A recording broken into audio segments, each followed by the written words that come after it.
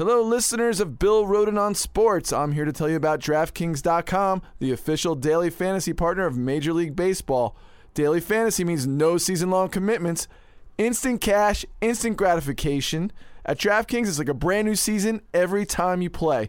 Just select 2 pitchers and 8 position players, stay under the salary cap, and you could be on your way to an enormous payday.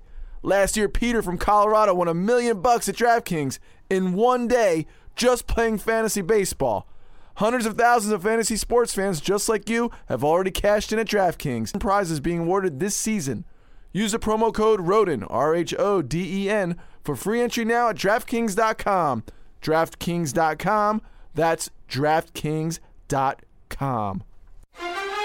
Welcome to Bill Roden on Sports. Taking you inside clubhouses, locker rooms, and boardrooms. Legendary sports columnist Bill Roden gets inside the heads and beneath the veneer of the men and women who play and own the games we love.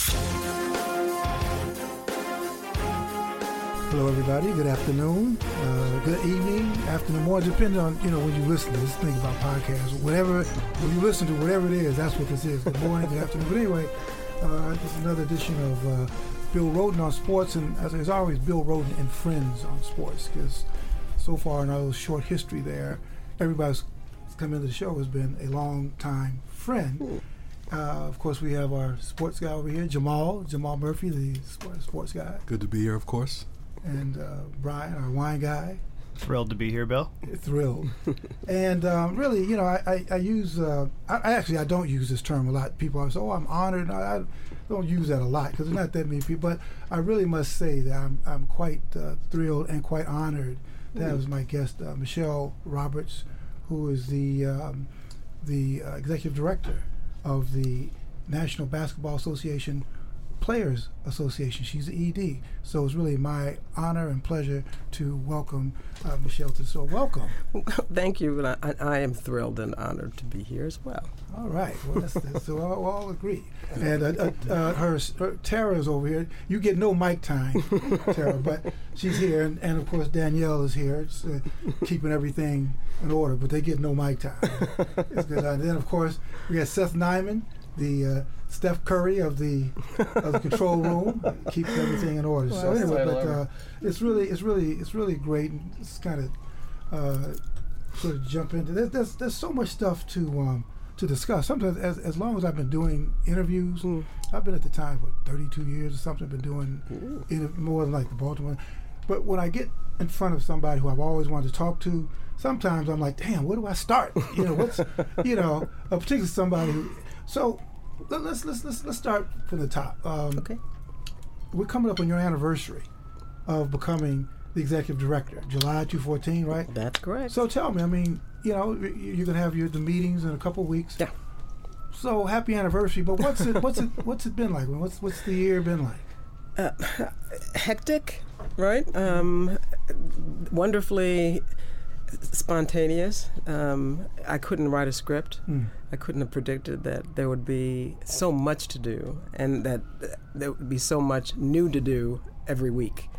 It's been challenging. Mm-hmm. It's also been a lot of fun. I work for some of the greatest human beings on the planet. Their energy is wonderful. Their support's great, and they are loving their union in a way that they have the right to love their union again. I'm trying to win back the credibility that was lost by my predecessor, and it's been it's been a process. But I have not yet gone to bed thinking, boy, did you blow it? Did you make a mistake doing this? I couldn't be happier. How they fell out loud. That wasn't on the script, but it's an interesting point because obviously, I knew Billy Hunter, I knew his predecessor, and that just in a business sense, I've been following this stuff for a long time. Sure. And I wonder, and as I see this stuff, I've seen there could be a temptation to get seduced by this. Seduced by the power of it, seduced by the affiliations, just seduced. And you're new in this, but you've also had a very long career in corporate America and trials. I'm just curious, what are your thoughts about not getting seduced? I mean, can you see why somebody could get seduced by this, by being around the players, the commissioners, the travel, this, that? You know, I suppose, sure. But for me, as long as you maintain and understand that you work for the players, if you deviate from that sort of basic principle, then sure, you can become seduced and think that you're more important than the mission. I've never, as a lawyer, been confused about who I work for, right? And so my clients were always the answer to the question, and the players are going to be the answer to the question. So again, I don't need to, and I don't want to be critical of anybody and what may have happened to them. But for me, I don't worry about or fear that might happen to me, because I know who I work for. I know who this is all about. It's not all about me. In fact, I'm almost irrelevant. I'm only there to facilitate. So I think we're going to be fine, at least in that regard. So let's do some statistics first. What I did not mention to those people that know is that you are also the first woman to be the ED, executive director, of a major sports franchise. Major League Baseball hasn't done it. Major League Football, National Football League hasn't done it. Hockey hasn't done it. Right. What is and she's a sister. She's a black woman, which is critical. It really is. I'm telling you. But what does that mean? In other words, I think sometimes a lot of our young people, particularly, are anesthetized to first because, we got a black president. But what is it in real terms? Because I know it means a lot to your mother. What does it mean? It means a lot to a lot of people because it is a first. And, I will say that obviously I was aware of it, but it was not something that I spent a lot of time thinking was going to be too terribly significant, at least as far as I'm concerned and what I have to do. I think what it means, what I believe it means, is that despite the fact that we have a ways to go, that at least with respect to the members of my union, being a woman, being African American are not disadvantages. Right. To the extent I thought about my being a woman would be of some significance. It was only when I feared that there might be pushback with respect to my even being considered seriously by the guys. And once they made clear that that was not going to be an issue for them, I thought we were going to sort of move on. It's the rest of the world that hasn't moved on. Right? The guys have moved on. Right. They are. I am their executive director that happens to be a woman, that happens to be black. But, many other people start the sentence by saying Michelle Roberts, first woman, yada, yada, yada. So I'm not complaining. Obviously, I'm proud. I'm proud of it. But, okay, now I got to be the best executive director. Well, right? Yeah, quickly. Right. That's quickly.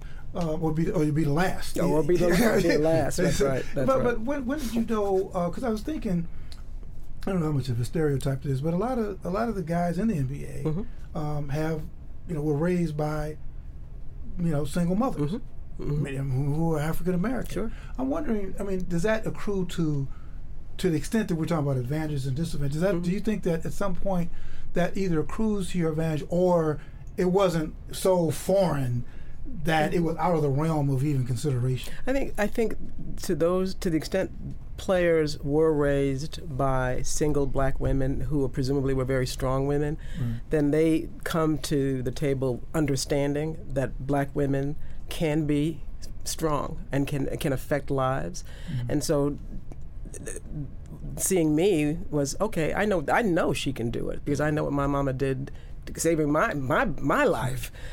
So I guess there's a credibility that comes with being a black woman in the eyes of some folks like that.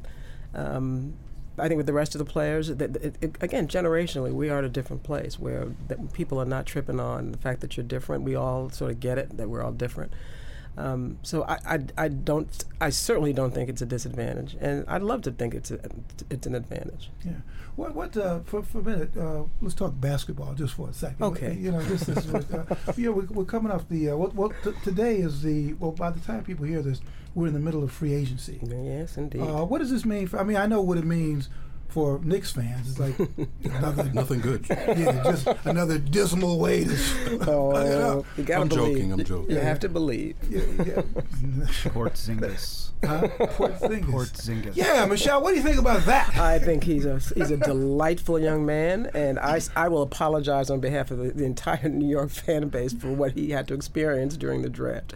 He's got a promising career. Yeah, but now you know, and I hope he knows, it wasn't about him. No, of course they not. were not booing him. I meant to tell the guys, listen, man, they're not booing you. This has absolutely nothing to do with you. Right. They're booing for Phil Jackson and all that. Right. But and get used to it. But seriously, what is your role during free agency? What sort of is the ED's? What's your role in this? You know, the work that we have to do, that I have to do, it pretty much predates free agency. We want to make sure that there aren't barriers to fair trades. And so at this juncture, my office gets calls just to confirm cap room and the contract, other issues. But this really is where you see the capitalist system at work to the extent it's got barriers. But the agents are working really hard. The players are trying to make some significant decisions. This is not something that's not important. So it's quiet most of the time. At least it's been quiet today, with the exception of, again, some calls just confirming. I need to know that when they tell me that this is how much cap room they have, can you confirm that number? Who called you? These are agents or people from agents' offices call my staff. Not necessarily me, but call the staff just to get confirmatory information. But it's really exciting. It's really exciting. We were just laughing about Anthony Davis. I'm like, brother, man, how happy was this guy, man? I mean, and I guess that's what people, you hear these numbers, and we're going to get into that too, like the real. I mean, this a lot of hard work goes into this. Oh yeah. But I mean, people hear the numbers, and I feel, what you remember the number? 145 million for 5 years. Absolutely.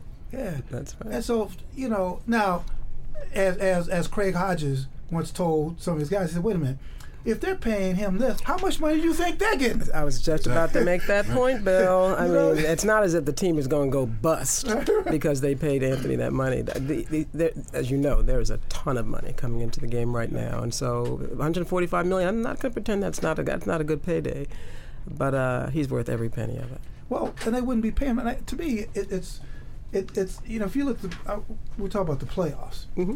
And to me, I don't want to lose this point, but if you watch the playoffs were great. And before I get to the point about the players making the game, I don't want to, because that's an important point. Oh yeah. But just at a basic level, who do you choose to cheer for? I mean, you got 32 teams that you can't piss off. I can't piss them off. I'm still a fan, but I'm a fan of the game, and so I thought it was going to be difficult to not have a favorite. Right. As it turns out, it takes a lot of pressure off of you because I win no matter who wins, right? And I love all the guys, and I feel badly when a team has to lose because, especially during the playoffs, we had some great basketball being played. But it does make for a different perspective when you can't. So who do you? I mean, seriously, Michelle, you have to. I mean, do you do it like quarter to quarter, or do you like sports writers? Or we're completely mercenary. How do you cheer? I mean, how do you? You gotta be for somebody. What I am for is a good, close game. I don't like blowouts. I really don't, because then that's not fun to me. But if it's nice and close, the tension is really unbelievable. And I really do have favorites on each team. I mean, favorite people? Favorite people on each team. I mean, people that I know better than others. I mean, and so I can't wait to go into the winning locker room because these guys are so happy, and I want to help and share in the joy. And I want to weep when I go into the losing locker room because I love these guys too. So it's a lot of fun. So which do you go? Do you weep first and then laugh, or do you kind of enjoy and then go? I actually go to the winning locker room first. Did you have a favorite team prior to taking this position? Oh, there's no question. I was initially a New York fan because I was born here, and then when the Knicks broke my heart just too many times, I gave up on them. Same here. Right? And I became a Bullets fan, then Wizards fan until I got the job. Final thoughts about LeBron and Steph Curry. They're both great men. Great men. Great fathers, great husbands. They are terrific members of our union. They're members of my executive committee. It was hard to see either one of them lose. But they're both. I mean, LeBron doesn't lose. You don't bring a team to that place, and so it was an all-around victory for both those teams. Should have been the MVP. What do you think? Who, LeBron? No. Yeah. Well. See, think about LeBron. He's the MVP. Period. I mean, in other words, every year who's MVP? Okay, now he's the MVP. Now who's going to sort of be the sub MVP? Andre Iguodala, who was the MVP, is another member of my executive committee. He deserved it. He was fabulous. He had a great series, and I don't think anybody on either team would deny that. No, in fact, we said in a couple of shows, said he's my favorite guy. Because I wrote a book called $40 Million Slaves. Yeah, that's right. He listened one summer. My favorite book was $40 Million. So every that's your guy then. He deserves it completely. In fact, what's the brother who plays for the rookie? Who plays for Charlotte? He plays for Charlotte. He went to Connecticut, UConn. Kemba Walker. Mm-hmm. So there was the when they won the national championship, there was a big scandal because they said they were asking, what are the books that you read during during college. Right. And he said, the only book I read all the way through was $40 Million Slave. Now, it's just so funny how in my industry, they could take anything and make it horrible. You know what I'm saying? He didn't say this is the only book I read. He said, you had the book that engaged me enough to read. I read a lot of times because I graduated after my junior year, so clearly I had to read a lot. But anyway, that's enough self-serving. One of the things we talked about yesterday when we were just talking about what we were going to talk about was the idea of the attitude among, particularly when they get in these labor issues, the fans invariably, the public invariably will not take the side of players because they feel that they should be grateful just to be there, they should be happy to make more money. I mean, all that kind of stuff. Yeah. And I guess you should tell me about some of the realities you've seen. I mean, this is a hard business. This is a hard. It is a hard business, and I'm not gonna blame the fans or the public for being misinformed, though they are. I'm going to suggest that there's not been a counter narrative to a narrative that has been successful for the league. I mean, if you want to justify why you are going to reduce compensation, one of the ways to do that is to suggest that the people that are seeking more compensation are sufficiently compensated. Right. And so if there's no pushback and all the public hears is, someone's making tens of millions of dollars a year, which is a lot of money, and they don't know how much the league is bringing in, then if there's no counterbalance, then I don't blame the fans for not sympathizing with the players. That is going to change. Who do you blame for that? The fans not knowing what the other side is making. Well, if I'm responsible for the counter narrative and I'm not presenting the counter narrative, then it's my fault. And my union, I believe, has just simply been remiss in counterbalancing that narrative. We don't intend to let that happen again. We want to make sure, and the good news, the silver lining with Sterling is that for the first time, people began to really focus in on how much these teams are worth. Wow, $2 billion, really? I thought you guys were losing money. That's right. And so the chatter has already begun, and we're going to encourage people to know just how much these teams are making in terms of gate receipts are going up, revenues going up across all teams. No one is losing any money. In fact, people are making billions of dollars. So I'm not going to yell at the fans. I'm going to inform the fans. Well, but again, it's controlling the narrative because when you talk about the sports media, and I'm a part of it, we basically invent this narrative, and the narrative, frankly, and it's racist to an extent that the media is largely controlled by white people. Not even largely. I mean, there are like no black folks at the New York Times, for example, besides me. And that's all you got to do is. But the narrative is that these guys, called these black guys, kind of the hint, should be really, really happy, no matter how much the owners are making.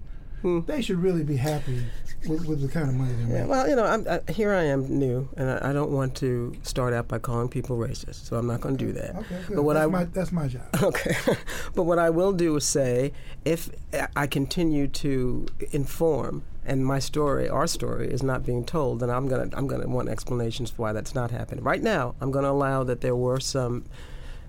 That was not a sufficient effort to get the players' voices heard, and we are spending a lot of time. Tara, who's with me, is my champion in that regard. We're gonna make sure that the public understands that sure, there's a lot of money being made, but it ain't all being made by the players. Right, and then they deserve. And I think the thing is, people do. This is not an easy business. It's a glamorous business. But it's not an easy business. I mean, the 82-game schedule, the grind, the to back to back. I mean, it's not. Again, you're right. It is a glamorous business, but it's not an easy. It's not an easy business to get to this point. No, not even to get here is remarkable. No, and again, I think most fans appreciate that the game is not simply you get up, you go to the gym, you play, you go home, and you make $1 million. Right.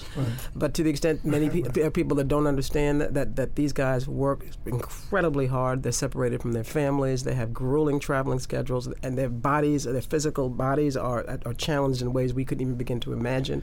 And they can only do it for a limited period of time. Right. Well, that's the thing. Yeah. Right. And so I think people just need to understand that. Do you think that some of that animosity is because the fans can identify with the players easier than they can with an owner? Well, we all can pick up a basketball and play, but we can't play owner. I guess that's right, because I mean the one thing I've noticed is that these same fans who are fans of musicians and vocal and artists, they don't complain about the millions and millions of dollars they make. They do view them as having a unique talent that presumably should be heavily compensated, but they somehow think that they could actually go one-on-one with Kobe. Right. Right. Which is nonsense. And so once we allow them to again just understand that these are unbelievably highly skilled athletes. Not anybody can go and play this game. The game is absolutely dependent upon the 400 and some odd men who are the best basketball players on the planet to make this game rock the way you like seeing it rock.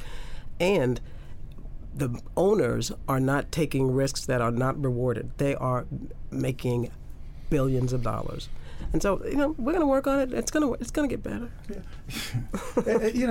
And by the way, I'm not calling people in my industry racist, but I'm saying that there's a systemic racism in the industry, in terms of who's hired, who's writing the stories, the opinions. It's not. I know a lot. I've got a lot of friends, but it's this thing is larger than we are, and I respect people who fight against. So that's what I'm saying. No, I'm not naive. We still have to deal with systemic racism everywhere, and sports is not somehow exempt from that. But I'm going to allow that there has been a failure on the part of my predecessors to be realistic about the fact that the need to fully engage with the media about getting out the player's story. So. And the thing too is the playoffs really also reinforce this idea that who makes the game. To me, it's just so simple. Is that I was telling somebody, okay, there's no show. In other words, if for some reason the team bus gets stuck in traffic, and can't get to the whatever the arena is in DC, whatever. Verizon Center. There's no show. Or the Verizon Center, Madison Square Garden. Anywhere. There's no show. In other words, you could have, the owner of, so we're going to play. I said, man, because, so to me, that's not even really a debatable thing. But what the owners will say, they'll say, well, okay, yes, that's true, but if the owners, without the billionaires, the athletes would be playing in barnyards. Oh, yeah. And nobody would be watching all that kind of stuff. That's what they're saying. But to me, the owner, it's not a debatable issue. No, and they don't seriously say that anymore. What they instead try to say is, well, we make an investment in the game and we have the right to share in the proceeds. And no one disagrees. Right. It's just that you can't act as if you take all the risks and you somehow deserve most of the money. Right. That's not going to be tolerated. Right. We respect the investment. Frankly, a lot more players would be involved in the management ranks if they didn't make it so darn hard to become an owner. It's almost like sharecropping. And then not so much sharecropping, but the rule is that you can't, no matter how much money you get, right. You could be a billion. You can't own this. You can't buy this franchise. It is a very, very exclusive club. Very exclusive club. And the bottom line is, unlike the players, there are people waiting to get into that club that could be as effective an owner as the current owners, and they know that, and that's why they're making it exclusive. They enjoy being owners. I got that. But to the extent there's anyone that's expendable on this side of the table, it's not the players. There's a reason we don't have replacement players during lockout. There's nobody to replace these guys. These are the greatest players in the world. When the NFL tried it? Yeah, that worked, huh? It was. It was a great movie, but beyond that, right? It was. But I tell you, some of the this is in football. Right. When the football players, a lot of the football players, I think that's when many of them were sobered up. Because I remember I was out on the picket line, and these guys were stunned when they were bringing in these busloads of these replacement players. And these guys were saying they were so disillusioned. I said, man, that's how they see you. They see they think that what the fans see is colors and collision. Exactly. That's all they want to see. Exactly. But you know so I thought it was interesting during the last lockout. I thought it was very unique that a lot of the guys like LeBron, they actually did these barnstorming. Yeah. I thought it was brilliant. I guess they couldn't play it off, and I guess some people were intimidated. Some of the arena people, I guess, were threatened by the NBA, right? I mean, again, I wasn't there, right. But that's the story I get. I mean, a lot of that was an interesting exercise of power by the players, and I regret that it wasn't given more attention. But it's something that we certainly have discussed and talked about. I mean, again, I'm doing all I can, and I'd like to think the commissioner is as well doing all he can to avoid a work stoppage. But we are going to be ready, and we're not going to be sitting around simply moaning that we haven't gotten some paychecks. We're a different union. I like that, because there's so much power. We talk about the power, but the problem has been the power has never really been realized. You know, what I mean, it's they've lost on however you say lost. No, I follow you. They've lost. Yeah. And I guess what has to change? I mean, I think one of the things I think is interesting that you're doing is that you're telling the players, you're not Knicks, you're not Warriors, you're not Mavericks. We're one team. Exactly. One team. How easy or how difficult has it been to get that mindset from guys competing against each other since the 6th grade to try to seeing, you know what, that we're really one team. You know, and they are some of the most competitive people you would imagine, and so when they're out there battling, they are. But you know, they know what they have in common, and they know that when there are efforts to impose rules and restrict their money and somehow affect their work conditions, they're all affected by that. And they each have to understand, and they do, that because it's the league that can impose those conditions, they have to, as one team, one union, push back. It's not going to be one individual team that's going to go ahead and protect the Cleveland players. It's not going to work that way. The league does a good job of keeping the owners in line, and the players see that. So when they contact me, well, Michelle, what's up with fill in the blank? They don't say, my team is doing this. They say, what's the league up to? And they completely understand that these are issues, these are impositions, these are restrictions being imposed by the league. And so they'll battle on the court, but when it comes to their business, they appreciate that the union is the proper entity to deal with that. What was your perspective? I mean, your first major again out of law school. We're going to get to the bio section of this in just a second. But your major gig, I mean, you were a trial lawyer. It's been trial lawyers, firms, your partner in firms. Yeah. While you're kind of doing on the quote unquote what we in sports call on the outside, what was your perception when you saw guys running and jumping? I mean, sort of what was your perception of was the Bullets or the NBA, or what was your idea of the value of just what they were doing? And well, I've known the game since I was a kid because I've watched the game since I was a kid. Oh my God, Miles Davis, just a minute. Sounds good. Yeah. Can we take a break now? Might be a good time. Okay, we'll take a break now. We'll be right back with Michelle Roberts and Miles Davis. You're listening to Bill Rhoden on Sports. Welcome to Play It, a new podcast network featuring radio and TV personalities talking business, sports, tech, entertainment, and more. Play it at play.it. Taking you inside the games we love. This is Bill Rhoden on Sports. We're back with Bill Rhoden and friends with the wonderful Michelle Roberts. Can I say wonderful? I know one of the wonderful that imply, this is kind of war. I mean, we don't really want to do anything that implies. I'm not complaining. Okay. With the wonderful Michelle Roberts, the executive director of the NBA Players Association. But we were saying before the break that what were we saying before the break? We were talking about What was your perception of the the perception of why you were doing that? Thank you. No problem. That's why I'm here. He's younger. He's like, I didn't remember what I can here. I didn't remember either. No, I think I was saying that I had been watching them since I was a little one, and so there may be some other fans that don't get it, but I have always understood that these guys not only had talent, but they had to be so focused and work so hard and make so many sacrifices, and then on top of that be lucky to make it into the game. And so I admired the game, but I admire the players probably more so. And so I've watched them for years. I've certainly understood that the game was lucrative. I was always a little disturbed when I would read about them losing during collective bargaining, because I said, as I always say, they are this game. They should not be having a reduction in their compensation. And so it was not hard to appreciate that they were worthy of more respect than they had been receiving. But why do you think that they quote unquote lost? Now I want to be careful with that word because it's a relative word.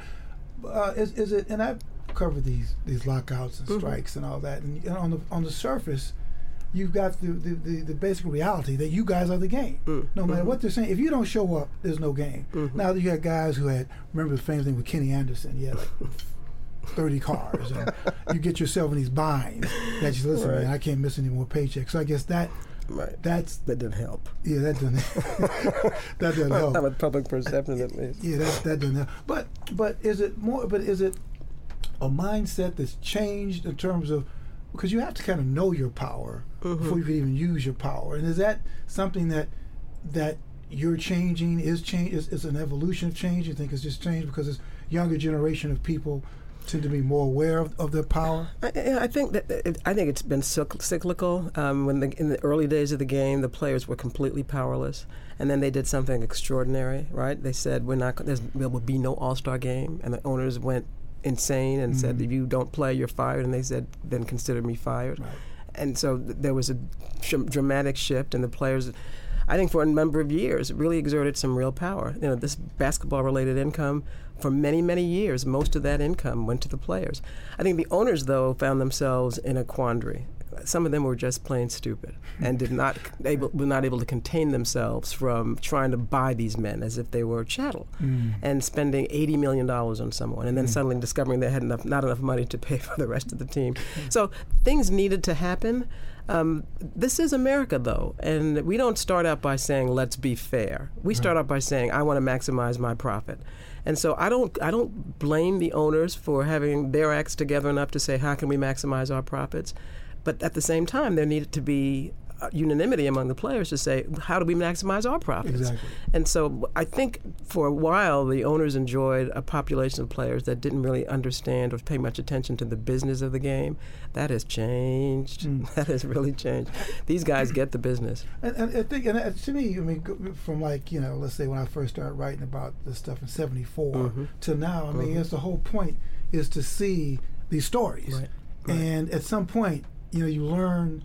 You learn. We talked about now guys becoming wine connoisseurs, and art collectors, and things have to change. But to me, I thought that in this generation, one of the watershed moments was Sterling. I mean, Donald Sterling did probably more to galvanize. Talk about players. Your silver lining. I think it was a gift.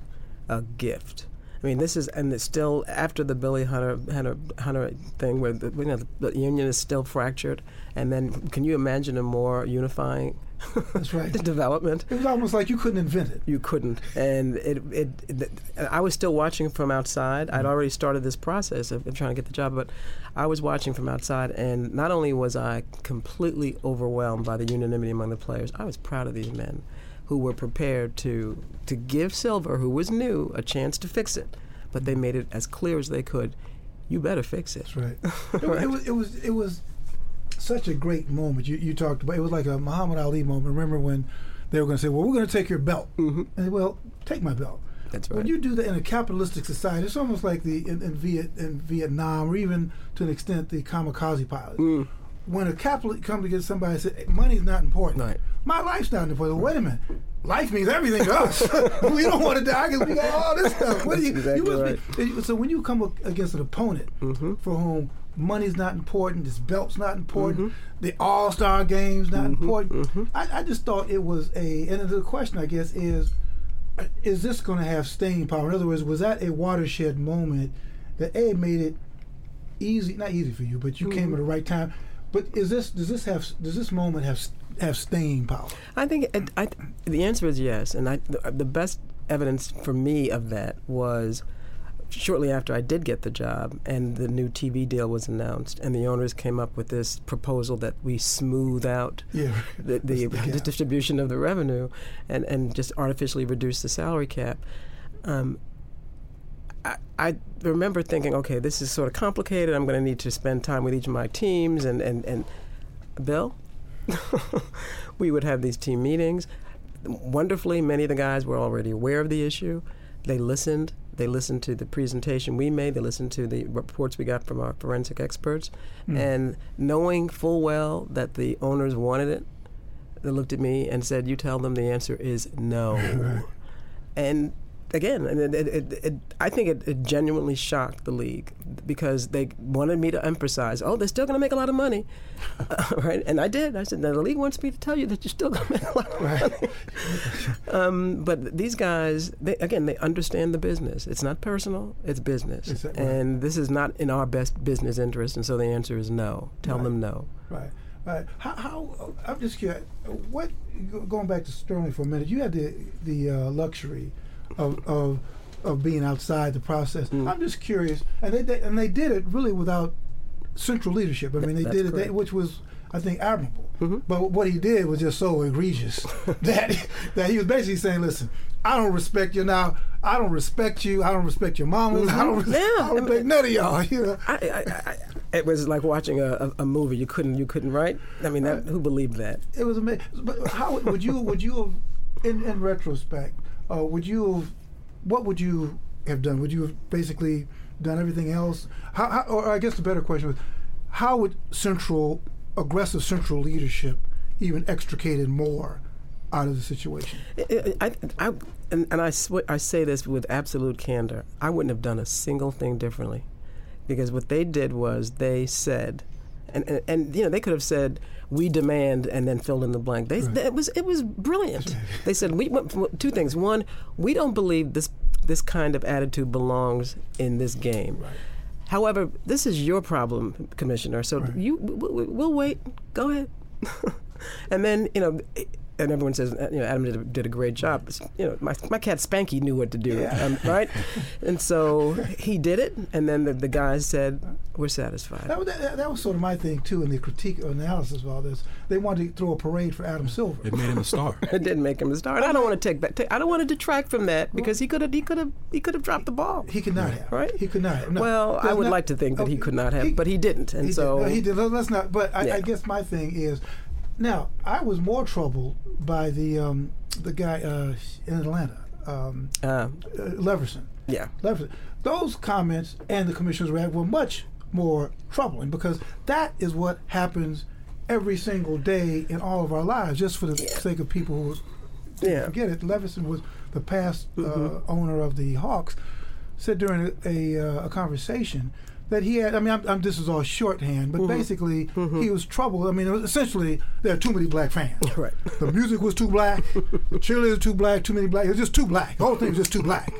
And he was saying it not in an emotional way. You could argue that talking about business. Sterling was kind of it was an emotional thing. Michael Guy was an emotional thing. What Leverson was saying was not emotional. He said, "Listen, calculated." Right? It was calculated. Listen, they just the white people are intimidated by the black people, and you couldn't make this up. This was such a classic definition of racism that the white people don't want to be in the minority at the clubs. I'm like, man, they said, and when they come to the arenas, it is so classic. But now to me, Adam and the guy's out of it. But to me, and then with Danny Ferry saying the thing about so-and-so's got a little too much African. That, to me, and Adam was kind of, there's Danny, that kind of stuff, and ultimately the right thing was done. Levinson is not the Grant Hill is part of an ownership. Right. And Ferry's out. Ferry's out. Well, got to be. I mean, there's just no way. Yeah, the new owners were gonna. I thought he may show up in New York. Oh, well, hire him. but I mean, I guess what I'm saying is that, to me, Adam, when you got your player, majority black league saying, and it happened just by the playoffs. You know what? Maybe there won't be playoffs. You know, but then everything, you know, it just seems that you kind of had to do that. So I don't want to take anything away from him, but I'm not ready to throw parades yet. No, I don't. I'd like to think he would agree that he was not a brilliant move, right? Because it was on. Well, who knows? He might say that, but in any event, he made the right move, and I'm going to give credit where credit is due. Right. With the Atlanta piece, Levinson pulled away before anyone had a chance to throw him out. So that made I think the league's job a little easier because the guy immediately said, "I'm gone." And he sold it. I mean, now he made some money, but so did Sterling. A lot of money. He said, "Wait a minute, how come I didn't do this 2 years early?" Turned out to be a genius move for him. Yeah, some people thought it was deliberate, so he could go ahead and sell out. I'm kidding, of course, but again, the silver lining in both those things is that those teams ended up being sold, and their value is now part of what we all understand to be the value, the great value that these teams are. Let me ask you. I know you talked to not Billy Hunter, but DeMaurice. Sure. A lot. Do you think there could ever be and we're talking about one team, so one world alliance? Do you think there could ever be an alliance just with players? In other words, NFL players, and in other words, not only in the NBA are we just one team, but essentially, if you look at this whole this whole situation, we're basically this whole one thing. Do you ever think there could be that kind of, or is it two apples and oranges too much to have that kind of synergy? I don't think it's apples and oranges. I think this. I mean, it's not an accident that I speak to D. Smith or Tony Clark, who's the executive director of the Major League Baseball Players Association. Obviously, his players' ethnic background or composition is a little different. But certainly, as we are politically as unions, we stand together. I support his union. I support his union's right to collective bargaining, and he supports mine. So, at least at the executive level, we do stand together. Players, our issues are, we have some issues in common, not necessarily a lot. I think I'm in a bit better place at least with respect to my commissioner than he is. I just do. That could be a whole segment. It could be, and our CBA is, I think, a little more player friendly than his. So I will tell you, it's not a priority of mine to try to unite our guys. But wouldn't that be spectacular to be able to have every players' union in both this country and globally? Understanding that we stand together against management that can sometimes not be in our best interest. Sure. And maybe if that could extend to employees too, just regular workers. It's a challenge for all of us in all industries. Sure.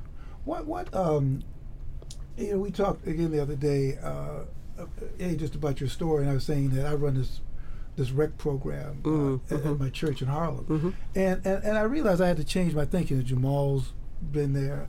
And we used to always recite these statistics to the kids.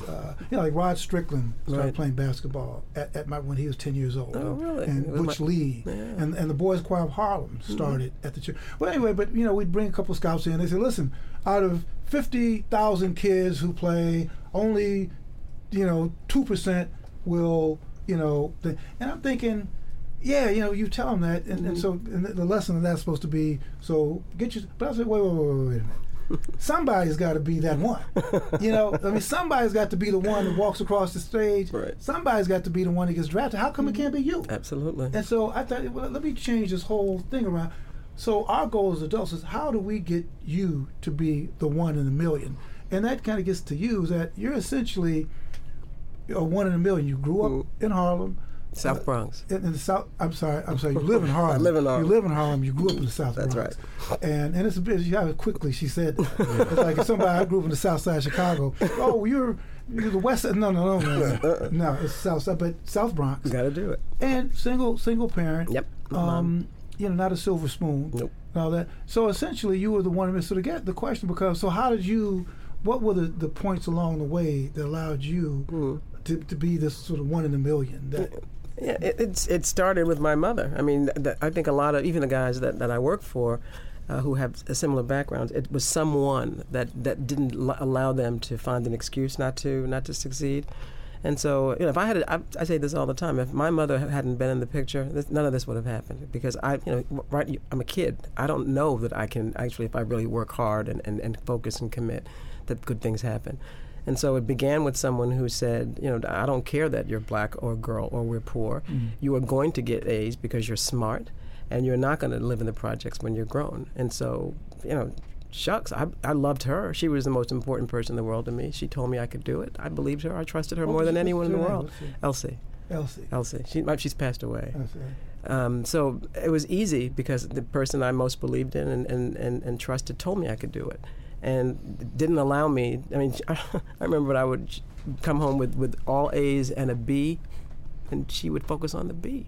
Right? I mean, there was no excuse for that. What's up with the B? And so I agree with you. Why tell a kid, well, you may not make it, so don't get your hopes up. Hope. Right? Dream and work, but work hard because it's not going to come easy. There are going to be sacrifices. Now, it's not a bad idea to have a plan B, but don't abandon plan A. Right. And so I agree with you. I remember Arian Foster, we were on some panel, and everybody, I think too, all you got to have a plan B. And it's interesting. You get this mindset of A-driven people, professionals. He said, "No, I only have plan A."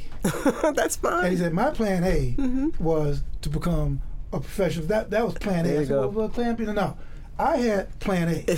Well, some people need a plan B. I mean, I think the point is to focus. Right. And if you focus on success, then your chances of being successful are just that much better. If you always allow that, well, I may not be able to do this, well, the person that's focusing on success is probably going to best you. And if you're talking about professional basketball, it is incredibly competitive, which is why you got to love these guys. When they make it in and they stay in, well, yes, we all know it's the test of time. I sort of have this 10-year rule. Like, for some reason, I always go back to Aretha Franklin. I mean, when I think of great people, my test of time is like, I've got the 10-year rule. When you've done something, 5 years, okay, but when you've done something for 10 years, 15, 20, at a high level, and I think of Aretha Franklin just because I was at a performance, and I'm like, now, she's been doing this since she was like 13. Right. And she's coming up here and blowing me away. And it gets to the point, I'm not even looking for an entire concert from her. I'm like looking for maybe a measure. And I say, I can go home now because I've just heard Aretha Franklin. But again, you're talking about these guys, and so you see the new draftees, and I'm thinking, okay, now, and you see like all the families there and all that. And I wonder, is part of your, I don't know if this is part of your role, but the idea is getting there is only part of the thing. I mean, there's a luncheon for a number of the top prospects we had last week or the week before, and I was permitted to address them, and I made it clear. Don't go to sleep yet. This is just, you have just begun. Right. This is a tremendous accomplishment, but you have just begun. You will be shocked at how competitive it is. You're going to be playing with men, grown men, and they don't intend to let you take their job. I was looking at the summer league rosters, and I was amazed at how talented they are. When you look at how all these kids were the best player on their team in college, and 90% of that summer league team is not going to make the NBA. Absolutely. It is an extraordinary thing. And these are kids that really are accustomed to being the best. And they're about to see some people that are going to blow them away. So, I mean, it's we talked outside about, do I like the winning locker room more than the losing locker room? And I like everybody to win. I mean, I would love for everybody to go to the beach. I mean, isn't that what you do as a negotiator? Let's let everybody go to the beach. Right. But everybody can't always all go to the beach. It's a shame. Right? It's a shame. But I like to, but somebody's got to lose. But to hear, these guys after 1 year, after the first year, and particularly the guys who are kind of like this, and you say, wow, man, this is really kind of interesting. Well, maybe I need to really focus on my game a little bit. Let me ask you, what about age limits? I mean, I think I want to go back to the South Bronx. Yeah. Because I think that's very fascinating. I pass through it every day. Really? I was going to say quickly. I get lost.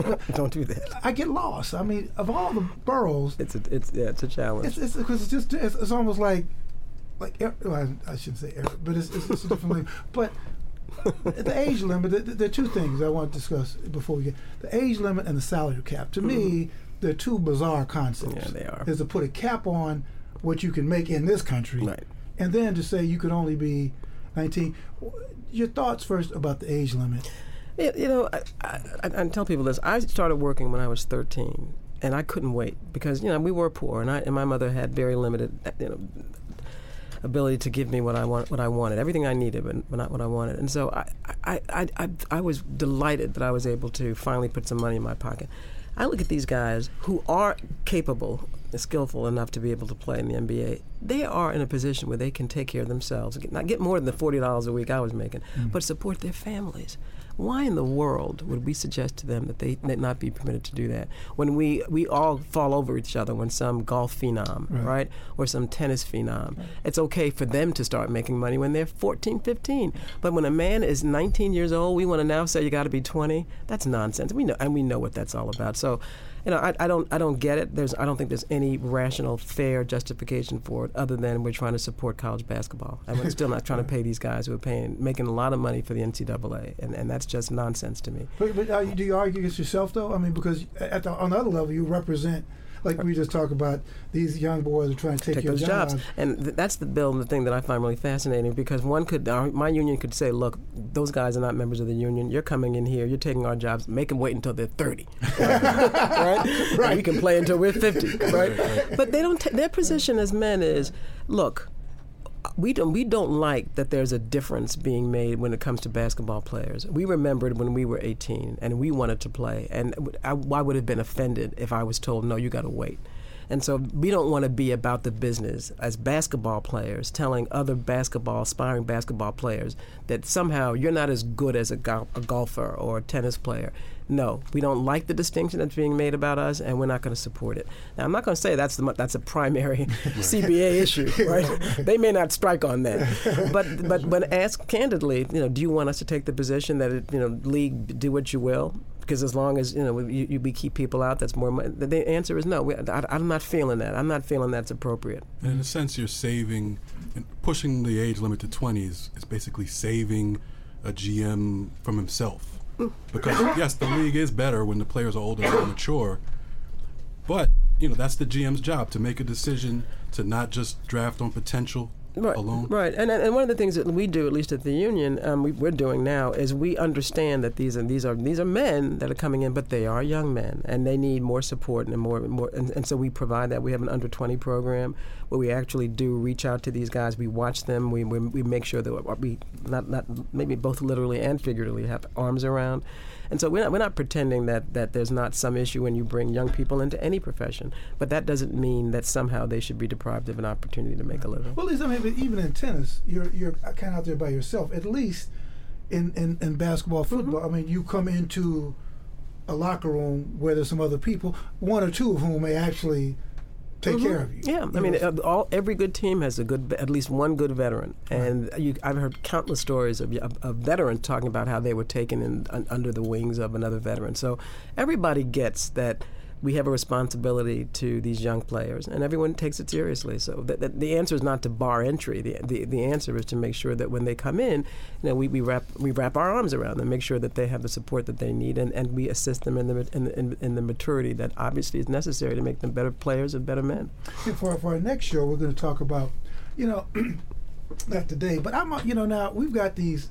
This is it's another show, but it just blows me away that you've got these young black kids. I mean, kids in general. They can be tennis players, but particularly for our community, who are so fluent in basketball or football that they are ready to play top-level college at the age of 14 and are ready to play NBA basketball or by the age of 18. So I'm like saying, now, why can't we do this with like English or math? I mean, that when you're 14, you're so fluent but there's no problem doing it in basketball or football. But when it comes to this other stuff, somehow it's just a complete problem. Millions of dollars, fame, maybe.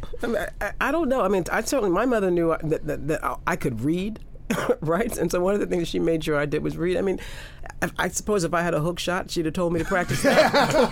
What are you doing reading? Right. I'm gonna tell you. I mean, so I don't blame the mamas and the daddies that see a kid that's got athletic potential, allowing him to pursue that. I mean, there is glory in that. There's value in that.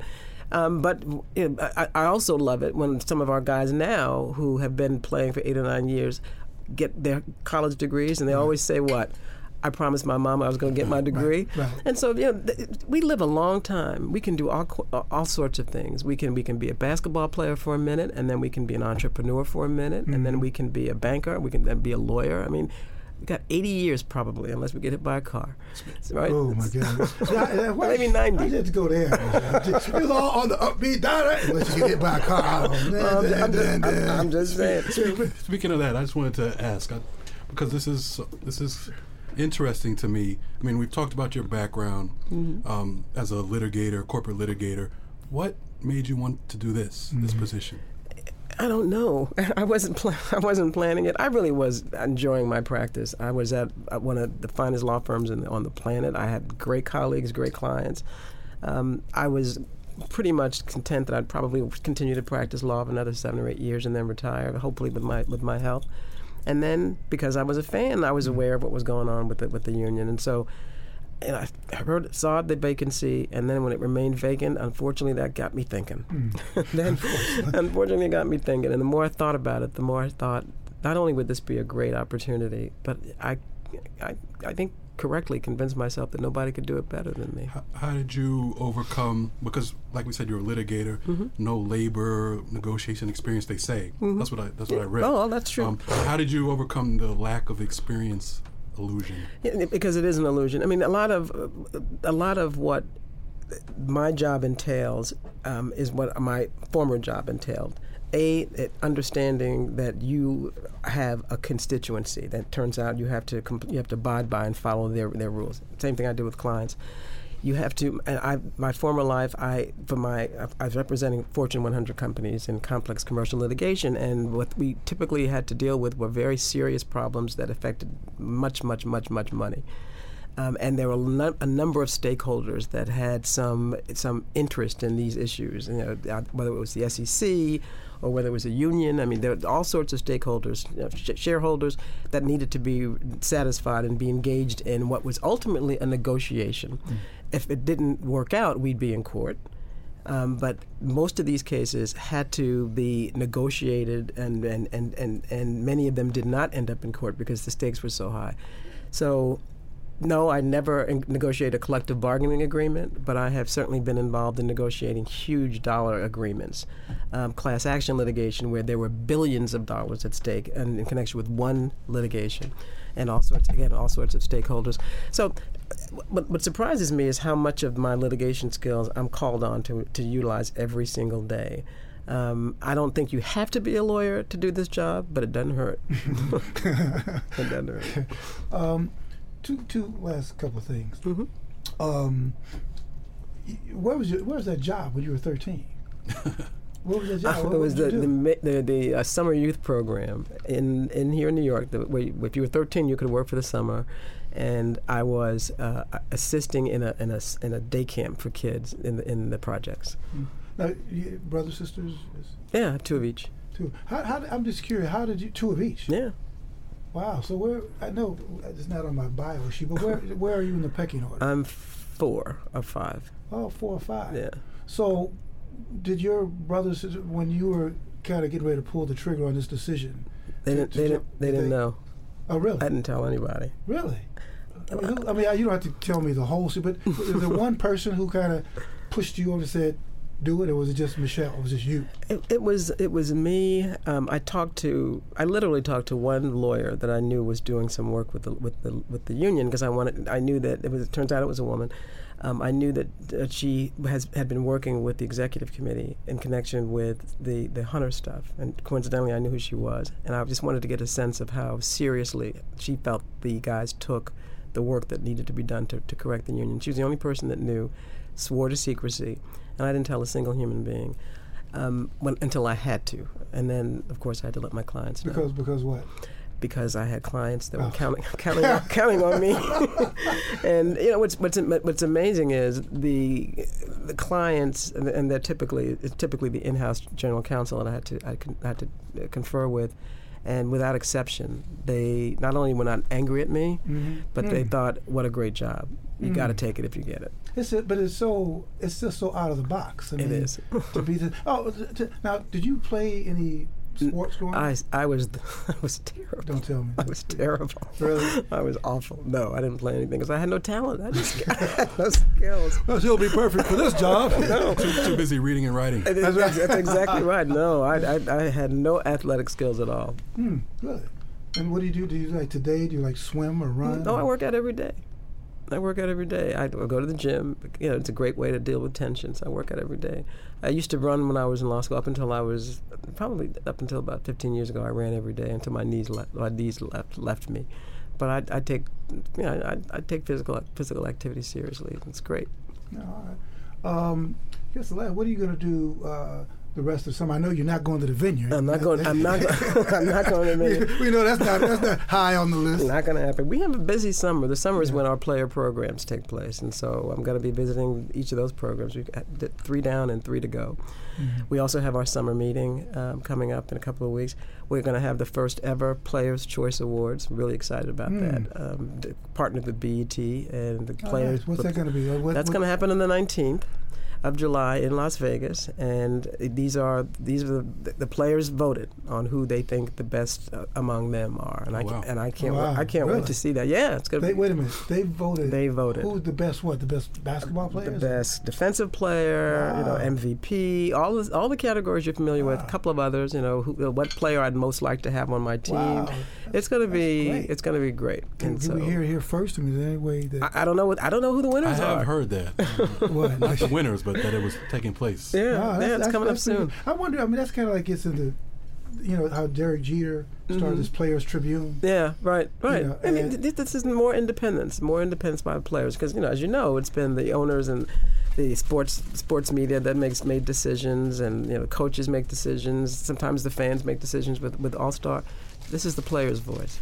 I think it's great. Well, listen, there's you have to come back.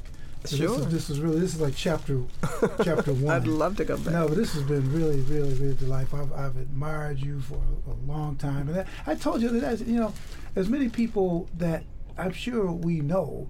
I'm like, how come I've never met you? But I'm glad it happened. Please come back. Now, the most important thing about you, Brian has a special. Brian, our wine guy, has a special presentation for you, and he's going to, tell you what's happening. Being that your job isn't for the faint of heart, this wine that we're going to give you is not for the faint of heart either. Excellent. It's a Sauvignon Blanc from Napa, California. Great. And a lot of grapefruit, great acidity, really lovely wine, Alpha and Omega. And we hope you drink it and enjoy it very much. Perfect. I love Sauvignon Blanc in the summer. Yeah, it's great. Perfect summer wine. And Great, also, thank you. Not to be forgotten, we also have something for Tara. Good. We have a lovely Pinot Noir from Oregon for you. It's organic and it's really nice, and plums and strawberries and really delicious. Can I walk out and become a guest? That's what he said. Hey, anyway, listen. Thank you. Thank you. Actually, we're going to make you open it now. You think you'll get out of here? Hey, listen, Michelle, thank you so much. It's really been wonderful. Thank you for having me. It's been great. Best of luck, and God bless. Thank you so much. All right, guys. This has been wonderful, and join us again for Roden and Friends on Sports.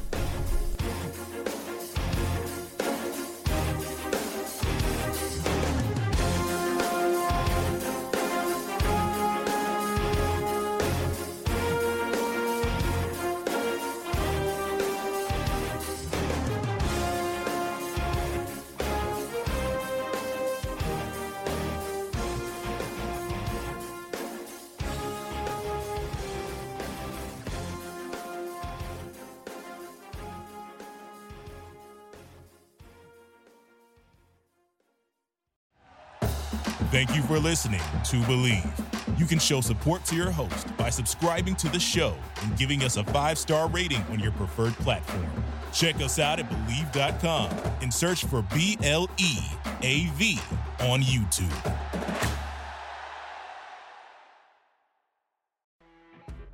You know when you're listening to a true crime story that has an unbelievable plot twist that makes you stop in your tracks?